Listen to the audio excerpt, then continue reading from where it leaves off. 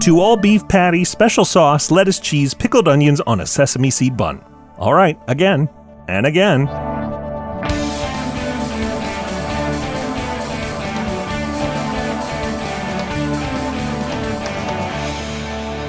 It's time for Cool, Weird, Awesome, where we stick with what we like. I'm Brady. It's Tuesday, May 17th. 50 years ago today, a man named Donald Gorski ate a McDonald's Big Mac. That was the first time he ate one, but not the last. He's had over 30,000 in his lifetime. Yes, he does hold the world record for most Big Macs eaten by a single person.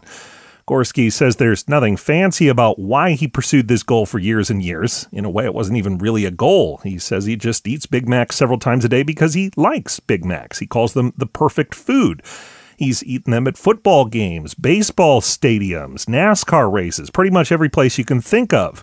It's, of course, easier to do that when your favorite food is available in most every part of the country, though there has been at least one day in these 50 years that Gorski was traveling and couldn't find a single Big Mac, even after driving hundreds of miles. Fast food isn't known for being health food. Even McDonald's advises people to occasionally eat other things, but Gorski says the big dose of Big Macs hasn't affected his health. He does say that he sometimes orders a fruit and yogurt parfait to get a few more fruits into his diet. He's been featured on TV and in documentaries, and he wrote and published a memoir about his life in food. It was called 22,477 Big Macs. Needless to say, that number is a lot higher now. And you can learn more about Donald Gorski, who's eaten more Big Macs than anyone ever, at coolweirdawesome.com. And coming up, we've got some veggies for you, some very unusual ones. That's after this. You can listen to Cool, Weird, Awesome wherever you get your podcasts. We're on Apple Podcasts, Spotify, Stitcher, Pocket Casts, Overcast, Radio Public, Breaker, CastBox, and more.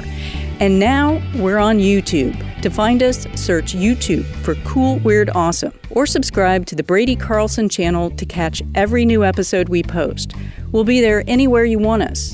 And if you don't want us, why are you listening to us? Welcome back. Scientists at the University of Florida just got edible plants to grow in rock and dust taken from the moon about a half a century ago.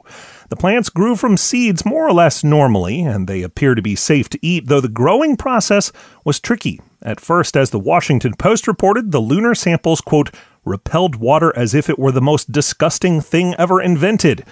I'm Brady. I hope your day is tasty. Thanks for listening, and come back again tomorrow for more Cool, Weird, Awesome.